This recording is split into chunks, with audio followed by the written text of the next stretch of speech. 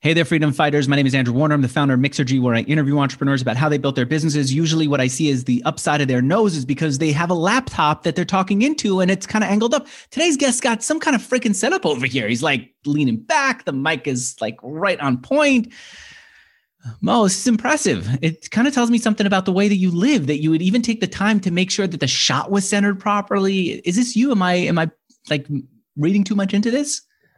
You know, there's a really good book called The Score Takes Care of Itself. And it's really about if you watch the details, then the score takes care of itself. So the details matter. And so the details, even though you know this is an audio podcast, you took care of the details. Give me another details of life that you pay attention to or business that most people wouldn't pay attention to it. And I'll introduce you in a moment, but I've got to just get a little bit more on this.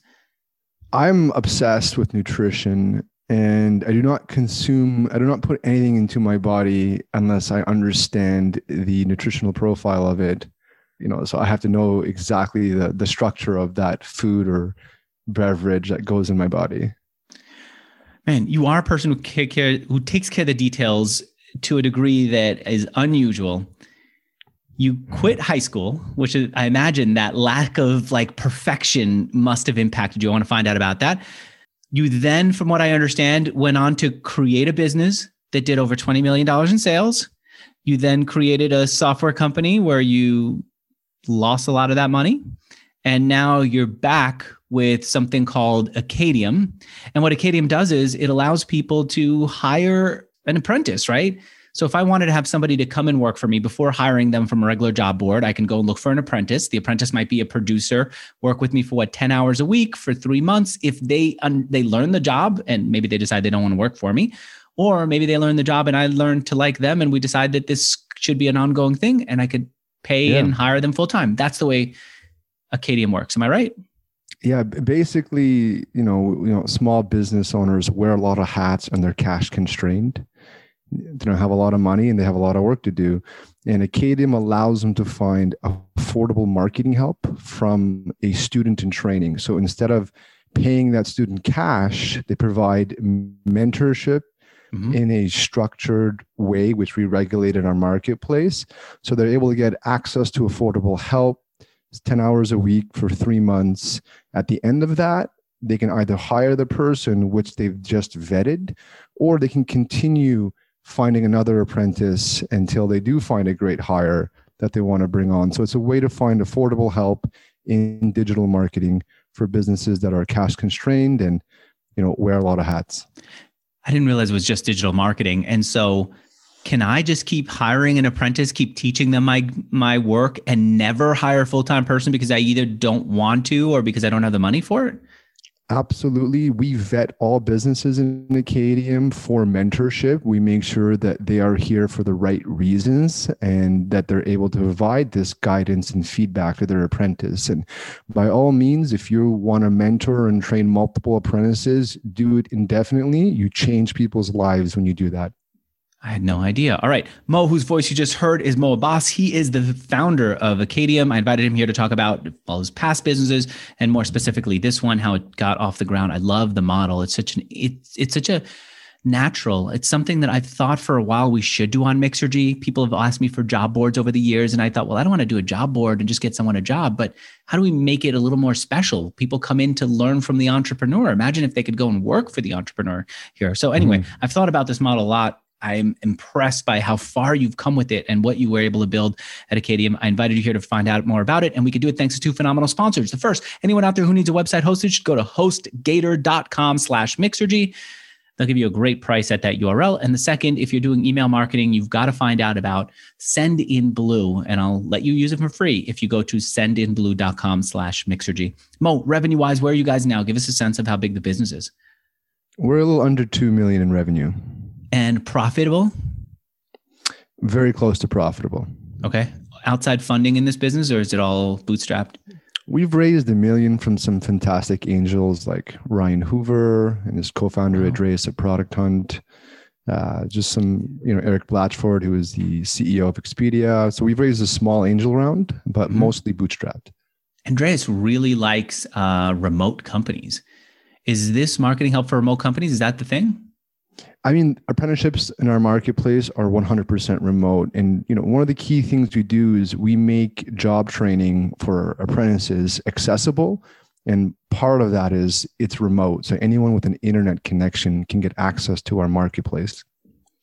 I really want to know about how you got here, but I'm fascinated by this model. How do you make sure that the companies actually train the apprentice?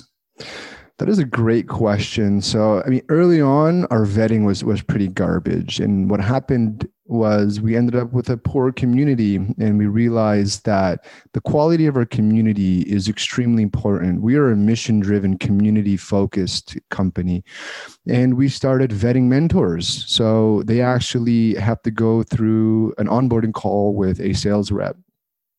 And we actually reject quite a few businesses if they're not ready to provide mentorship, if they don't have a clear work they want their apprentice to get done, if they don't have a brand that is ready to be marketed, that it is marketing, if they don't have basic knowledge in the help they're looking for, we will not take their money and tell them they should go pay someone for help.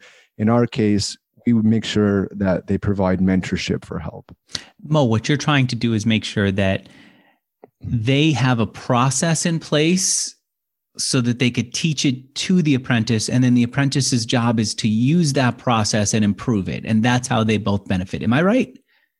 Yeah. I mean, a lot of businesses don't have it yet in place, but they're very close to, or they will set it up in place. And usually they do this with the first apprentice.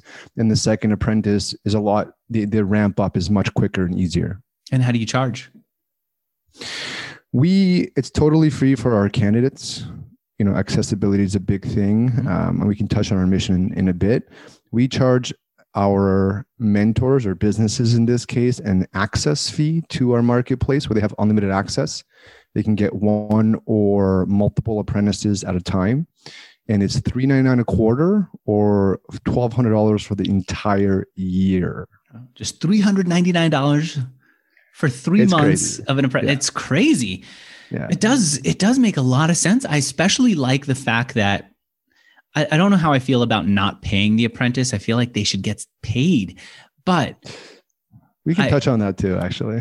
What do you think? Well, before we get into that, what I do like though is I've found that when you teach, you learn again. When you teach, you question what you're doing and you become aware of it in a way that you don't when you're just doing it.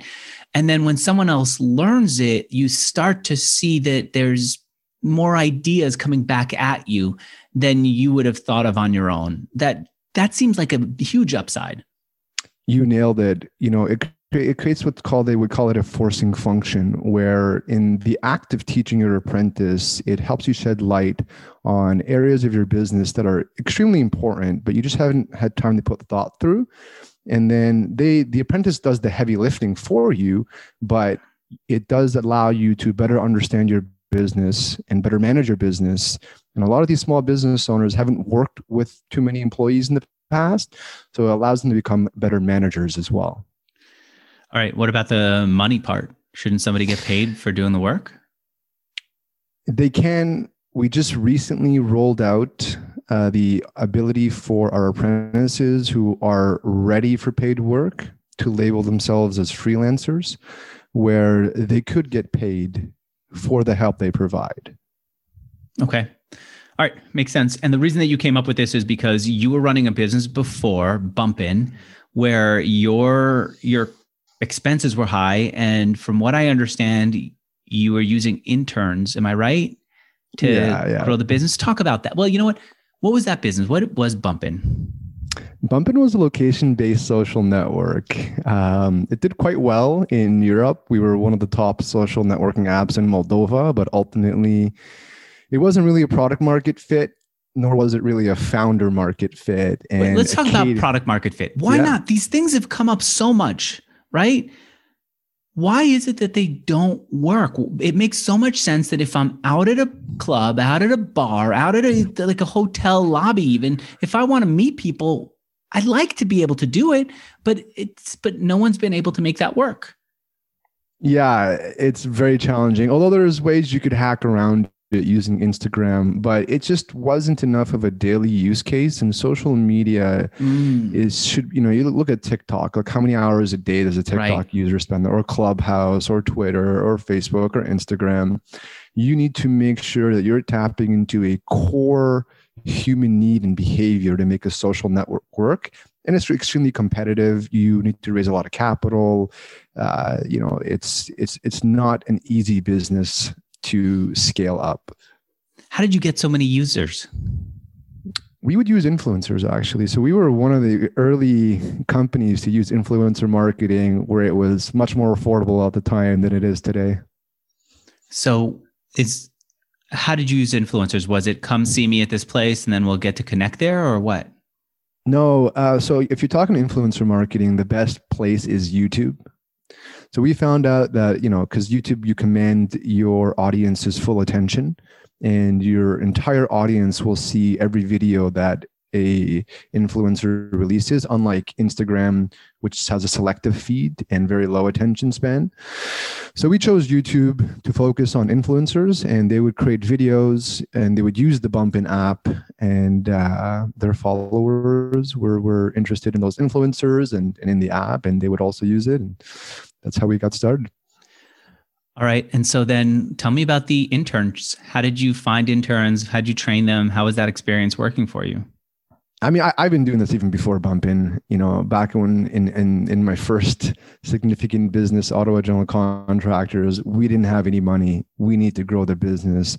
So we'd work with these interns, and they were unpaid interns, and we would train them. And a quarter of our staff started as unpaid interns.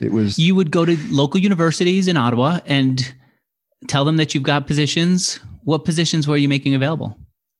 Marketing. Okay. Project management, design, architectural technologists. It was a really big pain in the ass, frankly. It was a really difficult process. We did it because, we figured it out, and we didn't really have much of a choice. What's the pain in the ass about it? I mean, it was a lot of labor. It was just kind of weird having these conversations with people that, about unpaid work and how many hours they're going to work. And, there wasn't really a clear exchange of value a lot of the times. Yeah. It was pretty sketchy, frankly, early on. So, but you mean you were pulling something off, but it was getting pulled off and it was working. By the way, it was working. Yeah, it was great. A lot of them, it was life-changing for them, and it was valuable for us. And we did this for a very long time. I still have people that I brought on 10 years ago that are still part of the organization. And they started out as interns, and now they're working with you now at Acadium. They're working in the construction organizations. All right, let me pause for a second. Construction. Dude, you're one of the most polished people. Every hair in your beard seems like it's just perfectly manicured, right? Your teeth, you just smile. Perfect. What the hell were you doing in construction? How did you end up in construction? That's a great question. I ended up in construction because I had a friend who's managing a gym at the time.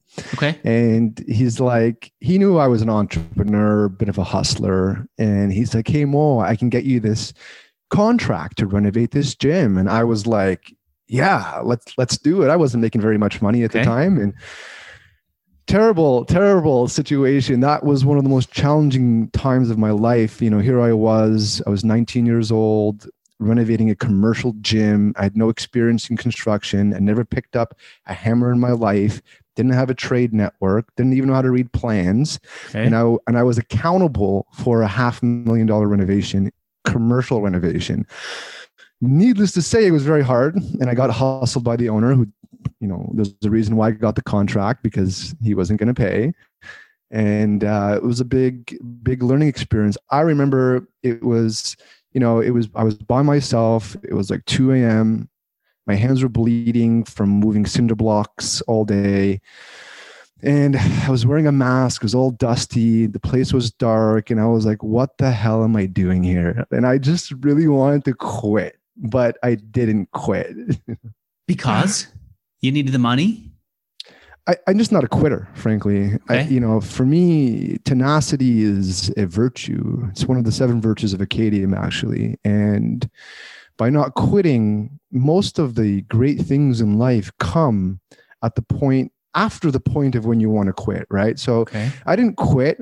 I persevered through that, eventually figured out a niche in residential, and then eventually did $1 million at a Starbucks by myself in What do you mean? sales. Building a Starbucks? No, what do you mean? Yeah, no, I did say, like, I started focusing on residential renovations instead Okay. of commercial. Yes. And then I sold $1 million of renovations out of a Starbucks. Like, I didn't have an Out of a office. Starbucks. You mean you're sitting in a Starbucks, people who need Yeah. renovations for their house will come see I'd you. How'd they meet them find there, you? And then you'd sell them. How'd they find you?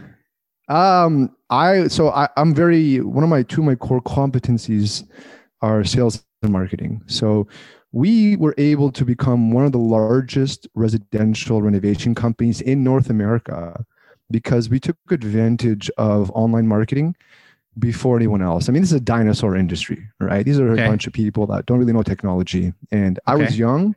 I didn't know construction, but I knew technology and sales and marketing. Okay, so and this is that was a big 2007. What advantage. did you do for online marketing?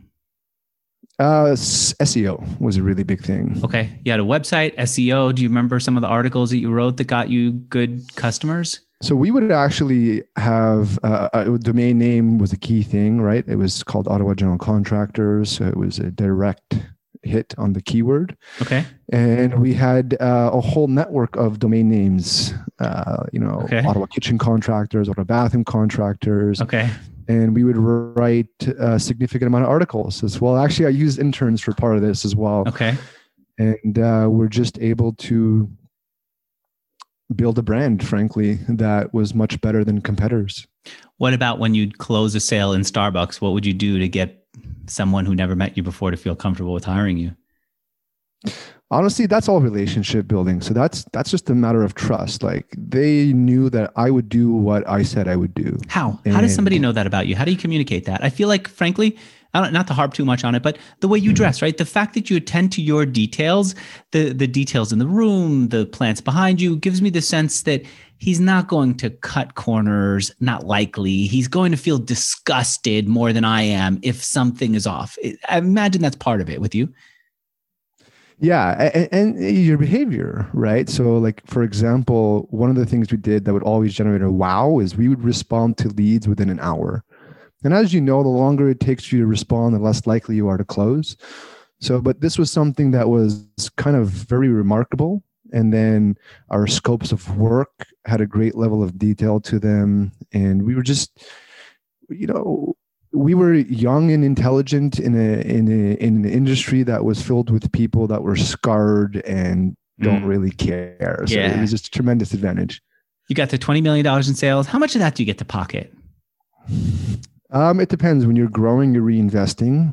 So not a whole lot in a growth period. But traditionally in this kind of business, you're making about 10% to, if you really are a mature company, like right now, you could make up to, 15, if you're pushing it after 15% net profit.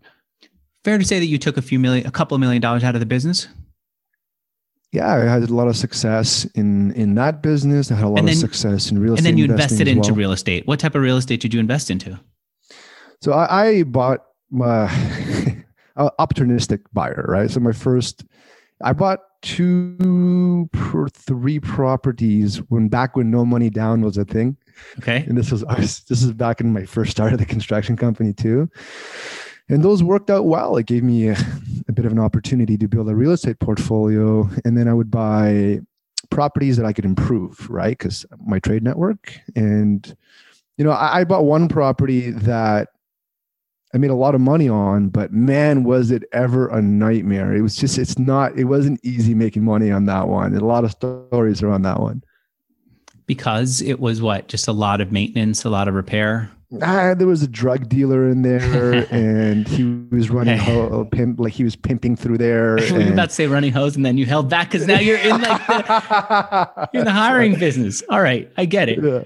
All right, so then he even had his car blown up in the building. He did? And somebody blew up his car, and I made a lot of money on that, by the way. How much money is there to make in a place that attracts that kind of crowd? I made money on that car blowing up because the insurance company quoted like $300K for repairs, and I'm a contractor, and it cost me like next to nothing. it cost me like, I don't know if I should disclose. It was around 20, 30K. Got it. All right. So there you get $200,000, yeah. But still you're dealing with this type of stuff, which is not a comfortable situation to be in. All right. I get where you are. I get also, my sense is you got into software with Bumpin because you said, look, this could get even bigger. This is more of like a more modern company to be in. I'm already in this digital space with SEO. I also feel like I've got one foot in the past. I want to be both feet in the future, right? And that's why Bumpin was so big. Yeah, I was the top in my field. There wasn't really much more you could do. I won all the awards. I became one of the largest in North America, made a lot of cash. And, I dedicate my life to impact. Like I'm a hardcore entrepreneur, right? This is what I do. Anybody that knows me knows this. I dedicate my life to this craft. And the question then becomes, if you're going to dedicate your life to entrepreneurship, what does that look like? What does that mean? Well, very quickly you start realizing you want to make an impact. It's just not all about money. And you want to focus on areas that give you the highest leverage. Technology is the highest leverage area. I mean, I'm not a finance guy in that regard, so I wasn't going to go to Wall Street and start trading. So that leaves, starting a company and entrepreneurship and tech entrepreneurship, which is really up my alley. So in the tech entrepreneurship world, you could have a really big impact and really outsized outcomes. And that was very attractive to me. All right. That makes sense. You get in. Can you say how much money you lost with Bumpin? Yes. So Dunning-Kruger effect this is a very powerful thing that I learned. Pretty much when you start something new, you're overconfident. And as you get more experience, your confidence dips massively and then starts leveling out as your experience gets greater. And you've seen this with a lot of beginners who think they're champions, right? Although it's the white belt syndrome, where you have these white belts that go around trying to fight people and they're super confident, but and the black belt is that guy who's just quiet in the corner. So I got into the space and thought, because of my success, that I would be able to figure it all out very quickly. And I was wrong. And it was very, very painful. Not only did I have a huge opportunity cost by pivoting out of a very successful industry where I was the top, I messed up. I didn't know what I was doing. I didn't even know what product market fit was, let alone founder market fit. And I started building a team and investing and just burned a lot of cash before figuring it out. I wasn't confident in my own decisions. I was relying too much on my team. It was a very dark and painful period in my life, but it also gave birth to something amazing, which is Acadium, and a lot of learnings and lessons along the way. All right. We're going to get into that business, but first, let me talk about my first sponsor. It's Sendinblue. They do email marketing. Let me ask you this, Mo. What advice do you have for someone who decides to use, say, Sendinblue to handle their email marketing or do you have any email marketing tips? Yeah, actually, I was just having a conversation with my team. Email marketing is the number one ROI in all of marketing. The most impactful thing you could do as a business is talk to your clients. And the most efficient way of doing this is not through social media. It's through email marketing. It's not through phone calls. I mean, it is effective and not efficient necessarily. It's a very underappreciated thing and something that actually I am going to put more attention to myself. So email marketing is a great ROI. All right, let me introduce you to Sendinblue. It's really big in Europe, but it's now, they've raised $160 million so that they could come into North America, and they're starting to do really well over here. I mean, name-wise, their software has always done well. Here's the difference between them and others. Number one, they're started in Europe, which means that they have a privacy-first focus, right? A lot of American companies, when they go into Europe, realize, oh, wait, they've got all these rules about privacy and what we do with people's data, and then they have to retrofit that. Sendinblue started in Europe where they know how to handle that. Number one. Number two, and you might know this, Mo, you want automation. You want someone who takes an action on your site to not get the same email as someone who hasn't taken an action, especially if that action is bought, right? We used to make that mistake at Mixergy. You make a mistake where you send the same sales pitch to somebody who just bought as someone who didn't.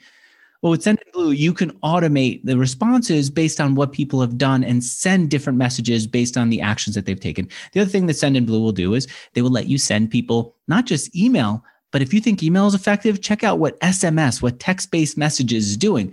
And imagine if you could do it both at the same time. Send an email, but also maybe a small message by text saying, I want to make sure that you saw the email that I sent you, or follow up on the email that I sent you yesterday. Boom. Now you've got people in the two most popular ways to connect with them, the way that they connect with their friends, family, and people they work with.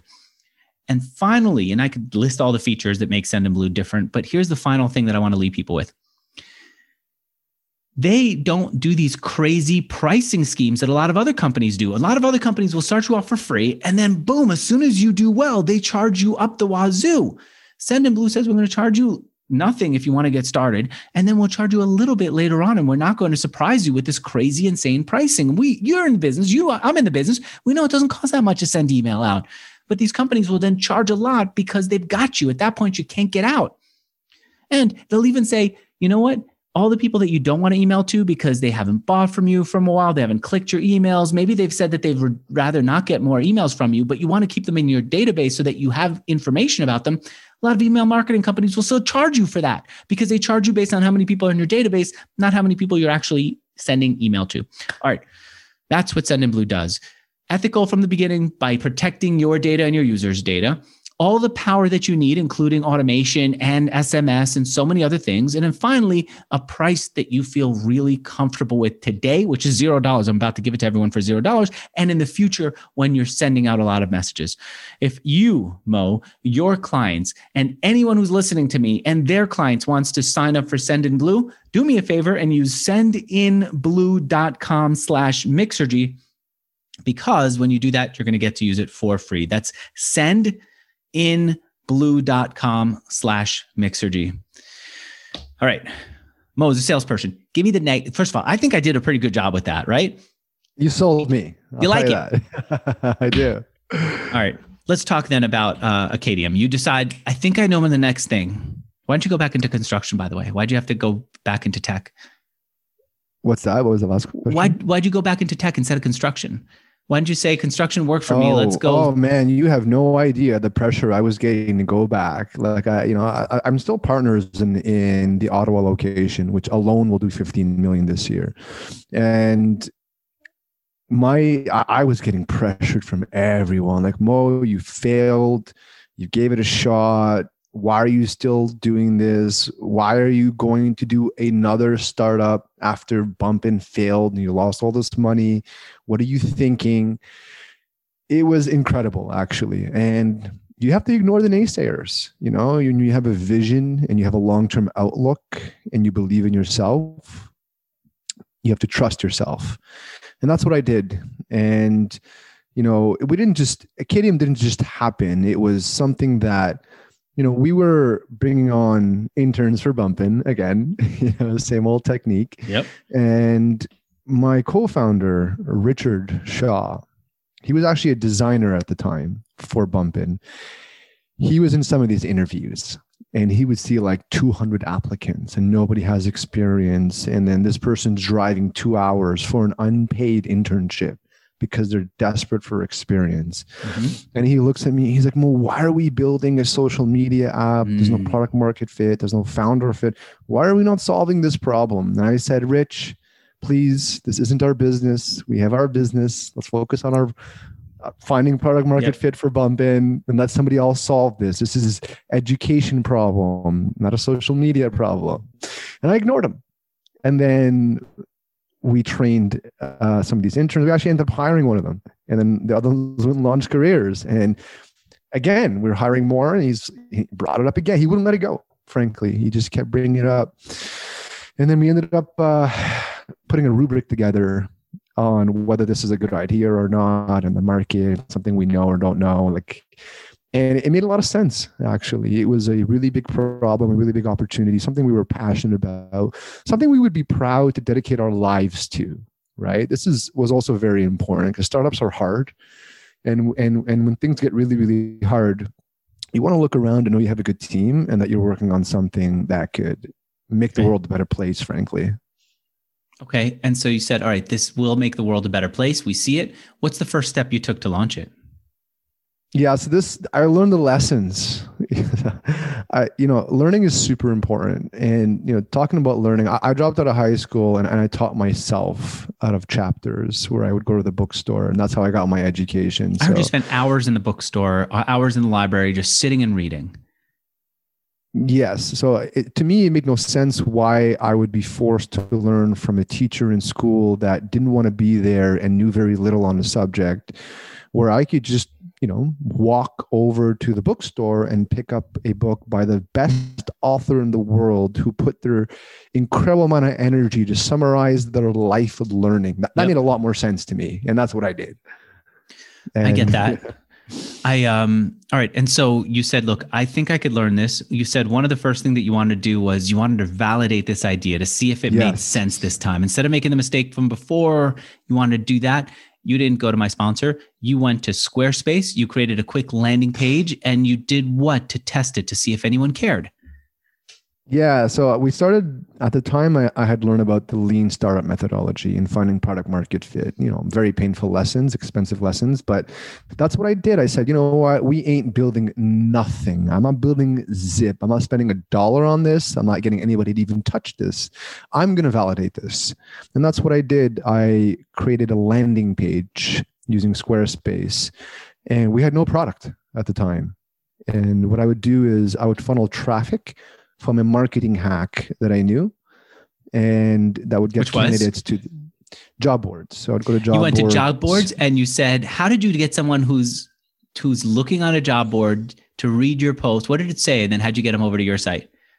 I mean, they have no experience, right? And I said, hey, you're applying for this internship, but you don't have any experience. If you want to get some experience, you can go get experience here. I think I'm seeing what you did. You posted fake jobs when people applied.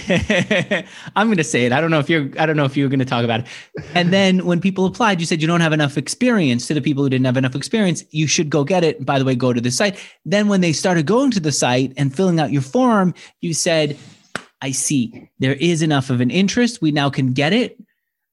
I think I'm picking up on what you did. I'm not going to push you because I'm looking at your eyes and you're not going to want to give me more details. Oh, it is. Okay. So you are going to be open with it. I appreciate that. I'll be open. It was breaking the rules, but I don't think you can make anything meaningful in life without breaking some of the rules. Okay. And you can't scale this by any means because it's not possible to scale that strategy, but it's possible to test what we tested and get some early liquidity, which is what we did. And that's what I did. So I would funnel them to this landing page, and we had nothing, no product. Okay. They'd sign up. I'd say, oops, sorry, no product, but thanks for, like the few minutes you spent.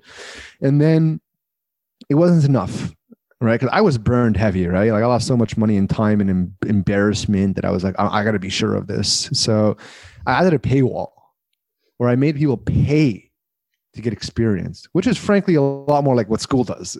You got to pay for them to give you some sort of training. And it also what converted, and people were giving us money. And I was like, are you effing kidding me? Like, did they just give us money? I didn't have a product. But they gave you money to get a job, which made you see experience, this, at least a job. Right. Experience. Right.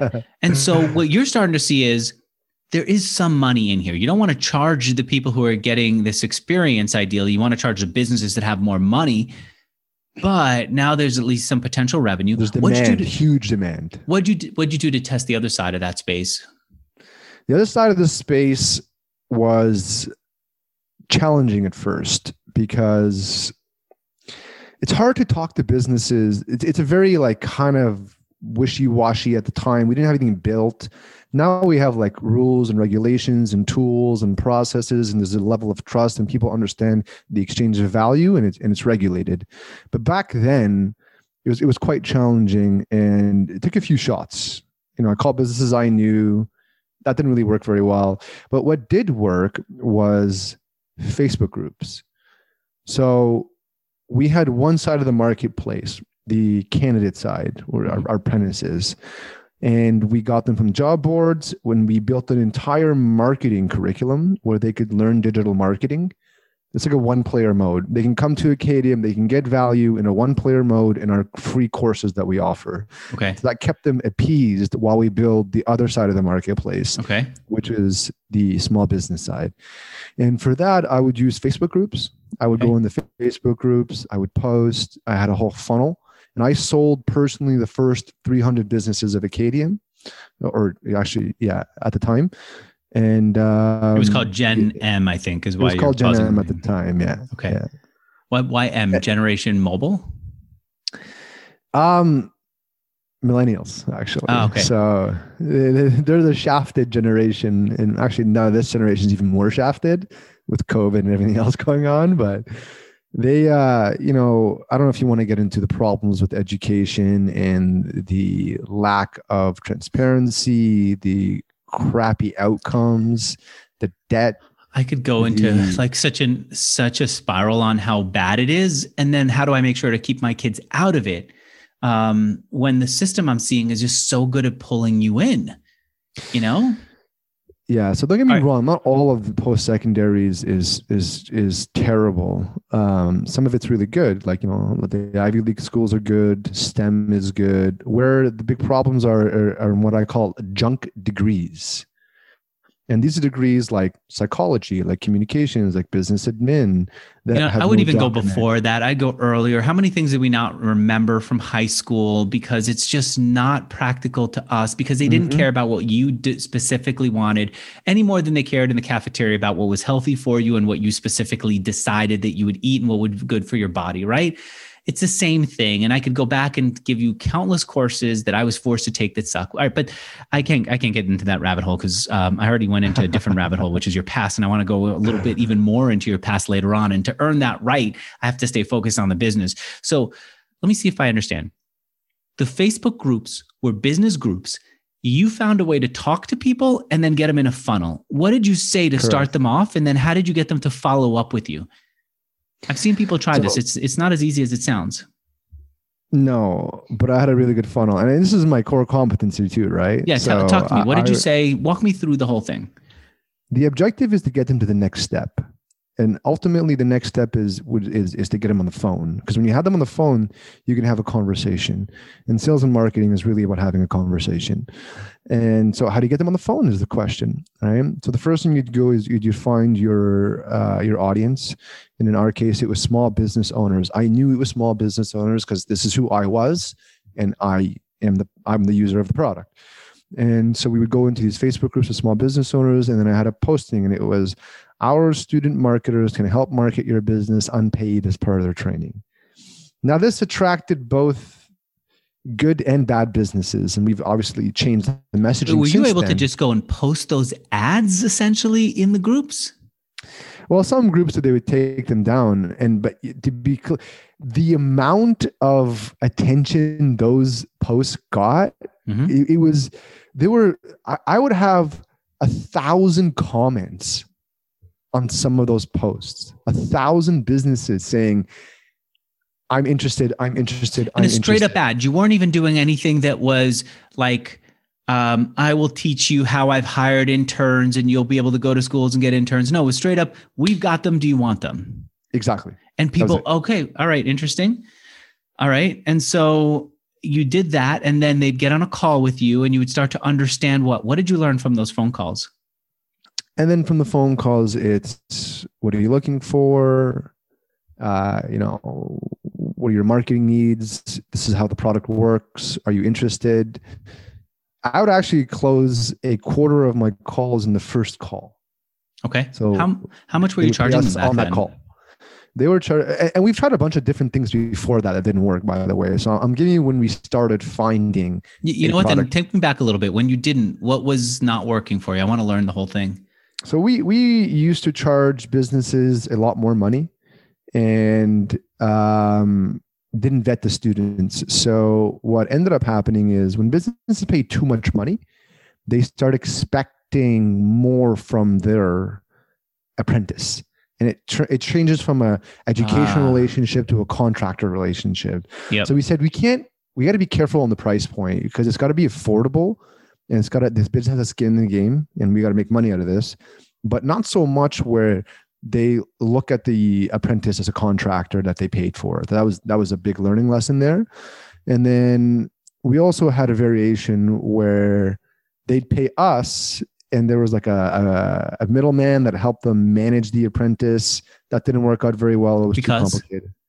It was just too complicated. They thought they were buying digital marketing services at that point from us. Right? And all you want to do is say, we're going to introduce you and make sure you take care of each other, but we're not going to be in the middle. What about this whole coins thing or credit thing that you were offering at one point? Yeah. So, and then we offered a subscription model, which worked out well, but had some problems with it. Mostly the problems were around expectations, frankly. We just were not super clear to members that they're signing up for a subscription. So we decided to roll out credits. But credits also was not so great because you had businesses that were not necessarily committing to the platform and to the apprenticeship. So it was all of these. We've tried probably a dozen different revenue models to land finally on a variation of the subscription model where it's an all-you-can-eat buffet for $3.99 a quarter or $1,200 for the year. And what they're doing is just paying access to this marketplace. Correct. You know what? I'm seeing that as a model that's working a lot more today than it couldn't have been possible before. I think a great example of that is MicroAcquirer. I think Andrew, who runs that site, he lets people get access to his marketplace of basically SaaS companies that you could buy. You just have to pay a monthly fee in order to get that. And it makes sense. If you're going to buy a business, you might as well pay I don't know what he charges, $100 or something. Very similar. It does make a lot. I mean, it's all about the value you're getting, right? So in our case, if you pay, $400 for the quarter and you get one apprentice or more, an apprenticeship is 120 hours of help. Yeah, and so that comes with access to basically a board where you can see the people who are available and then message them and talk to them and potentially hire them. Correct. Now, we also have tools like one-click labor contracts to make it really easy to onboard an apprentice. We have ratings and reviews where you can give structured reviews to your apprentice and rate the work that they're doing. We have certifications that you're able to send to your apprentice upon successfully completing their apprenticeship. We have an apprenticeship advisor that's available to you throughout the apprenticeship to make sure that both the apprentice and the business are having a good experience. So we built we took this like gray, kind of like half illegal thing called unpaid internships, and we made it transparent, we made it fair, and we regulated it, and we made it accessible to more people. Okay, who built the site? What did you build it on? JavaScript is what the site's built on. We recently moved to using something called Capacitor, which mimics our mobile app, which mimics our web app. I have a really amazing technical co-founder and product co-founder who I definitely couldn't have built this without them. So just blessed to have. No, you don't mean JavaScript. You mean? I guess who did the site? We built the site. Your co-founder. My co-founder, yeah. Got it. Okay. And your own internal team that did it? Yep. Okay. We built it. By the way, why did you decide that you were going to focus on marketing? And I assume that you'd expanded beyond marketing services. Why marketing only?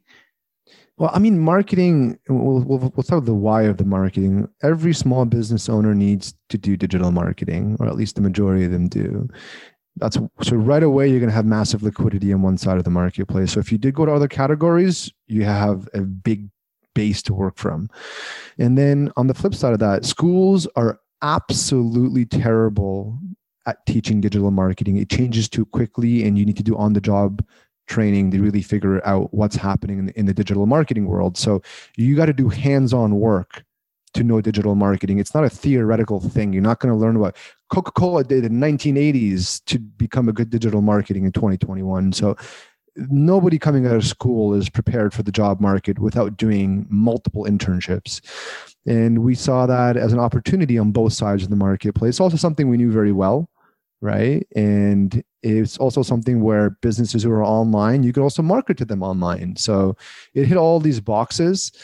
And, when we eventually do go to multiple categories, which is not in the near term, but it is something we will eventually do, we'll have liquidity on one side of the marketplace where we can start offering them multiple apprentices outside of digital marketing. Hey, small business owners, would you like a design apprentice, for example, or another type of apprentice who's also looking to launch a career and wants that work experience and wants the mentorship that you provide for them? Okay. I see how that worked. You told our producer, you and your co-founder would sit in this tiny room 4 days from 8 in the morning to 7 at night. You're an early riser? I am. You are. And so from 8 in the morning till 7 at night, you just keep iterating. And it seems to me like a lot of it was you iterating by talking on the phone and pitching people, seeing what worked, and then telling him, hey, you know what? I just sold this. Do you think we could build it? Correct. And it's funny because a lot of what we learned then, you start second guessing yourself sometimes when you hire more people and they have different opinions and they didn't go through the early journey with you, and you start kind of backtracking. So we actually backtracked at a certain point in the company, only to realize that those early conversations, like those customers, like it's all truth. It's what is gospel for an entrepreneur. All right, let me take a moment to talk about my second sponsor. It's a company called HostGator, where anyone, Mo, can go and get their website hosted like that. Let me ask you this, Mo. Do you think that there's room for someone to take your idea, put a little tweak on it, and then launch that version on a HostGator website? Like, I'm trying to think of what's the tweak that would be far enough away from your business that you'd feel comfortable talking about it. But do you think that there's places to do that? Like the founder of LeafLink, who's got a marketplace to enable basically weed stores to buy all the supplies that they need for their stores. He said he thinks that would work for just about any other business to business product. He said, go down the street, essentially look at all the stores that are there. Every one of them could use a marketplace like LeafLink for their space, including the coffee shop that might want the right coffee gear. What do you think? Is there a place for someone to do a business like yours? I mean, marketplaces are very, very, very, very hard businesses, and they take a long time to build, and you really got to understand the nuances of the marketplace. Could they do this in another space? I know like Lambda has something called a fellow program, which is very much like our... But they do a lot of training first before they do that. They do training first. Yeah. So, our courses are free. Theirs are a lot heavier. And so they do definitely more training first for that one. It's harder, right? You have to find something that a person could be trained for quickly and then maybe spend the rest of their lives mastering, right? I mean, graphic design is an obvious one, Graphic design within reason is, maybe social media is within reason. It's things like that we're talking about. It's tough. You did pick a really good space to do it in. Yeah. We will be, working with other categories as well and experimenting with them. And I imagine that maybe it's exactly the same model. You might need to do some small changes. I got it, Mo. Tell me what you think of this. How many online schools are popping up right now, right? Tons of them. What I tend to do is if I'm looking to hire someone, I'll go to the online school teacher, and ask if I could hire one of their best graduates, right? So if there's someone who's teaching copywriting, they might have one person who's especially good. I just reach out to the teacher and say, who's this person who knows your model especially well? I'll hire them because I know it's also going to be a great case study for the person. And so they'll work with the person I hire. Now I hire and pay them. Imagine if all these courses, Mo, also had an apprenticeship at the end. So it's not like, look, I'm going to teach you copywriting and then go out and do it on your own. I'm going to teach you copywriting and I'll help build up your portfolio by getting you an apprenticeship. And the beauty of that is you then go to Neville Maduro, who's got this copywriting course, and say, Neville, I'll create this apprenticeship model for your site. Every time you get a new student who graduates, now you're helping them also get an apprenticeship. And you go to other programs that also teach. And now you don't have to do the marketing yourself. You have them essentially doing the marketing, and you have them with an incentive to list on their website that they could hire their graduates because it shows their graduates that they can help them get jobs. What do you think of that? Now you got both sides of the marketplace. I think that's exactly, you'd hit it on the head. We actually have partnerships with Quantic, who's an MBA program, online MBA program, Stukent, who's the largest digital marketing course provider in North America, and Southern New Hampshire University as well. Seth Himes, who's an influencer who teaches marketing. So you nailed it. We will take care of the work experience. Yeah, we're going to do it for you. All you have to do is have the subdomain, which a subdomain could be apprentice.copywritingcourse.com, apprentice.whatever. And then you could hire the apprentice, and then it also could become a job board. In fact, I wouldn't even call it apprentice. I would create it something else like hire.copywriting course, so that eventually it could go beyond the apprenticeship, so that maybe some people want to get an apprenticeship. Maybe some people want to list themselves. All right, let me stop that. This is an ad for HostGator here. This is a killer freaking ad though. Here's the deal.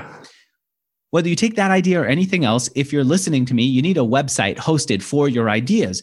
The beauty about HostGator is they've got lots of platforms that you can install like that. I recommend you start with WordPress, because WordPress will have these marketplaces. And I'm going to be honest with you, it's not going to be your ultimate solution, but it's going to be your fast, let's get started solution. You'll be able to go and test this out with customers, and then you could develop your own thing. When you need a website hosted, whether it's that idea or anything else, go to hostgator.com/Mixergy. They'll make it super easy. And if you throw that /Mixergy at the end, which I'm telling you to do, you'll be giving me credit. Let's be honest, that's going to help me with my sponsor.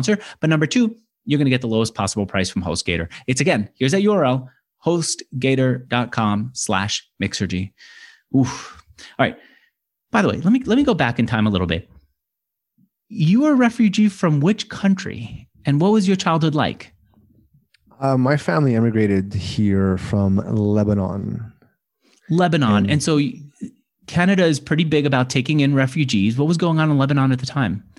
There's a war happening. It was, it's pretty bad now. It was definitely bad then, and there's just no opportunity to progress. Like, there was a war. There's no jobs. People were starving. It was a nasty place to be at the time. You didn't speak English. You were overweight. You're super fit now. I could see your triceps. By the way, it's so awkward that I'm noticing this stuff, but I could see you're super fit. How'd you go from being, what was it like when you were an overweight kid, by the way? I would skip gym class to go to Burger King across the street and get a chicken sandwich with large fries and a large Coke. And I would do this every day. Would you hate yourself for doing that? I didn't even know I was overweight until somebody called me a whale. And I was like, what do you mean? I didn't, it just never really registered in my head. And then that was kind of a bit of a wake up call, but it wasn't what really triggered me to get into fit. That was another whole story. What was it? Honestly, I got beat up and dumped in like a span of 24 hours. And I just told myself, I'm never going to put myself in that position. When was this? In high school? High school. You really went to a rough high school. Every day at school. I would see him every day. And he just jumped me with a bunch of his friends. And I got to see him. And the girl saw me the guy I was dating, she saw me get beat up and dumped me the next day. And I was just like, I didn't care anymore. I was like, this is not going to be a thing. And so that's when you decided, I'm going to get really serious about it. Exactly. And what did you do to actually make it work? It's all, you got to want it, number one, and it's discipline. So I modeled Arnold Schwarzenegger. Arnold Schwarzenegger was an idol of mine growing up. My father was always working. I didn't really see him too often. He was, he was a tiler, a handyman, and, making essentially minimum wage to support a family of 7.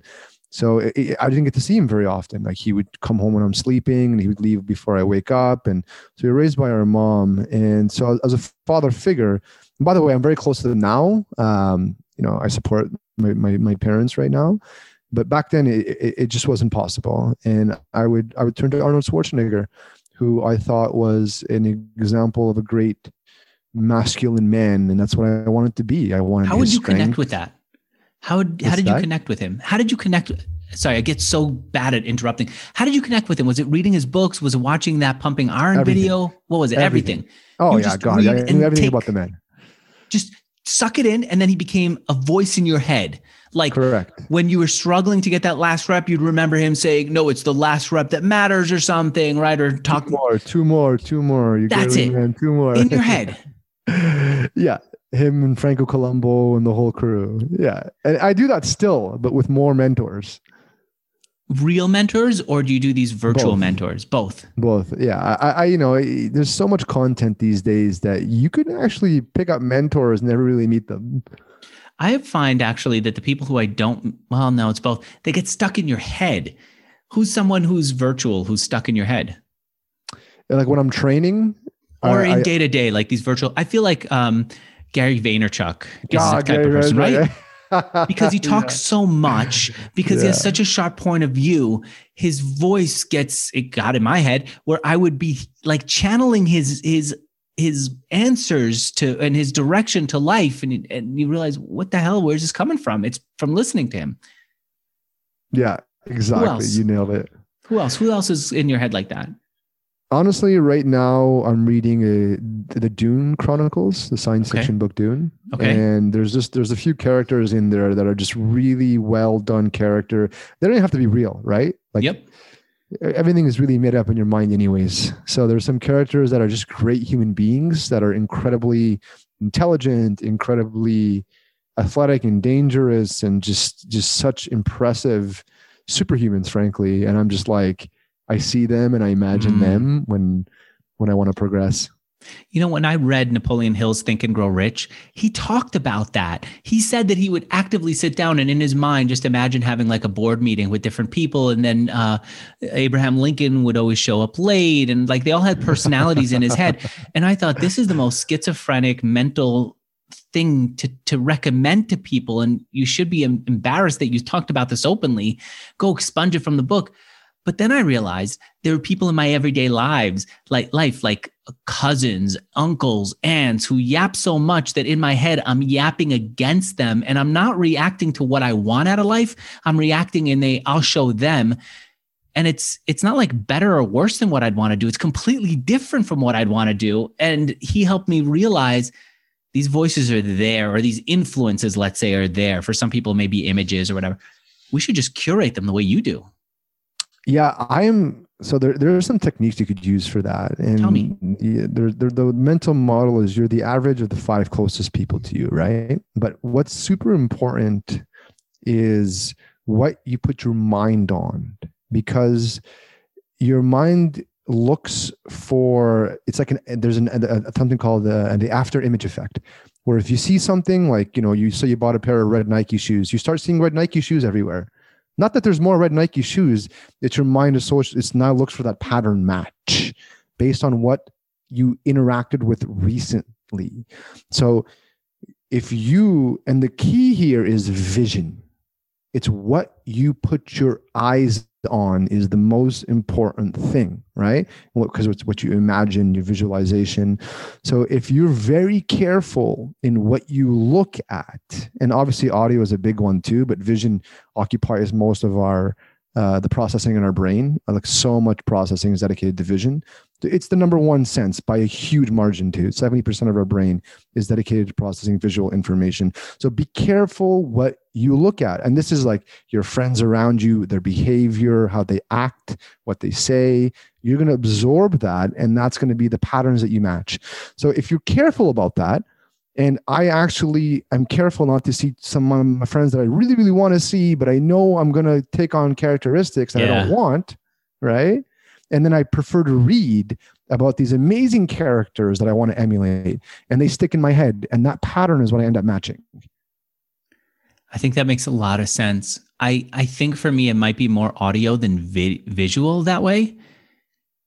And largely some people are audio, right? So like, yes. It depends on the person. You're right. And so if I'm listening to a podcast about someone where it's, where they're showing how bad someone is, there's this sense of like, I don't know, disappointment in the world and looking out for more examples. And then it comes to me, or in my head, I imagine myself being the hero who's going to find another sham, just like this reporter who's doing a 6-part series for Gimlet or whoever, right?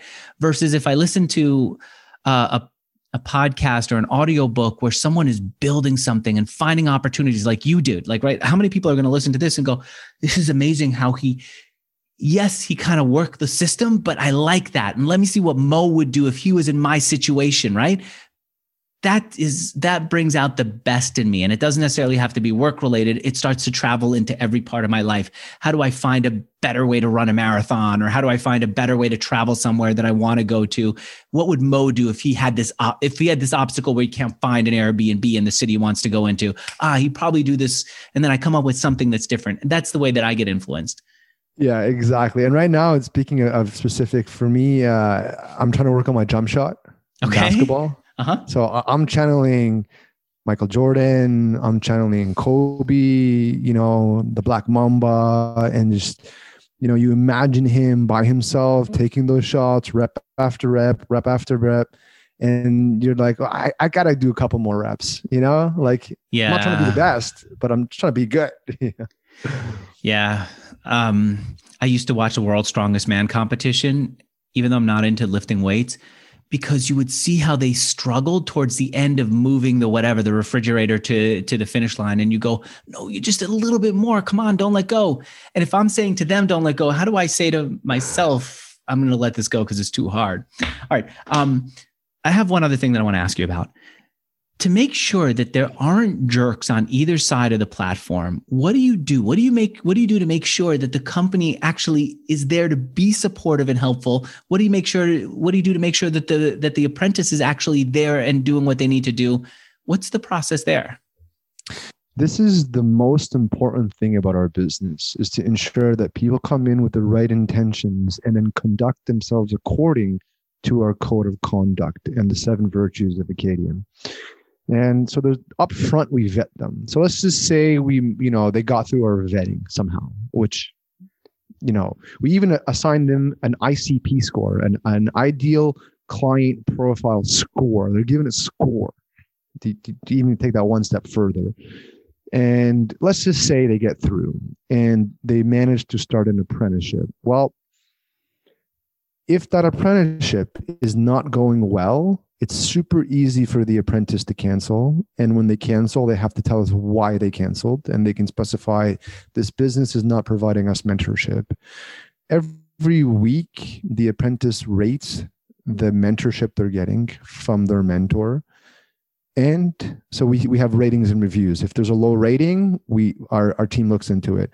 We also have apprenticeship advisors that touch base once a month during the apprenticeship, just to check in. Hey, how you doing? Is everything going well? Is there anything you need?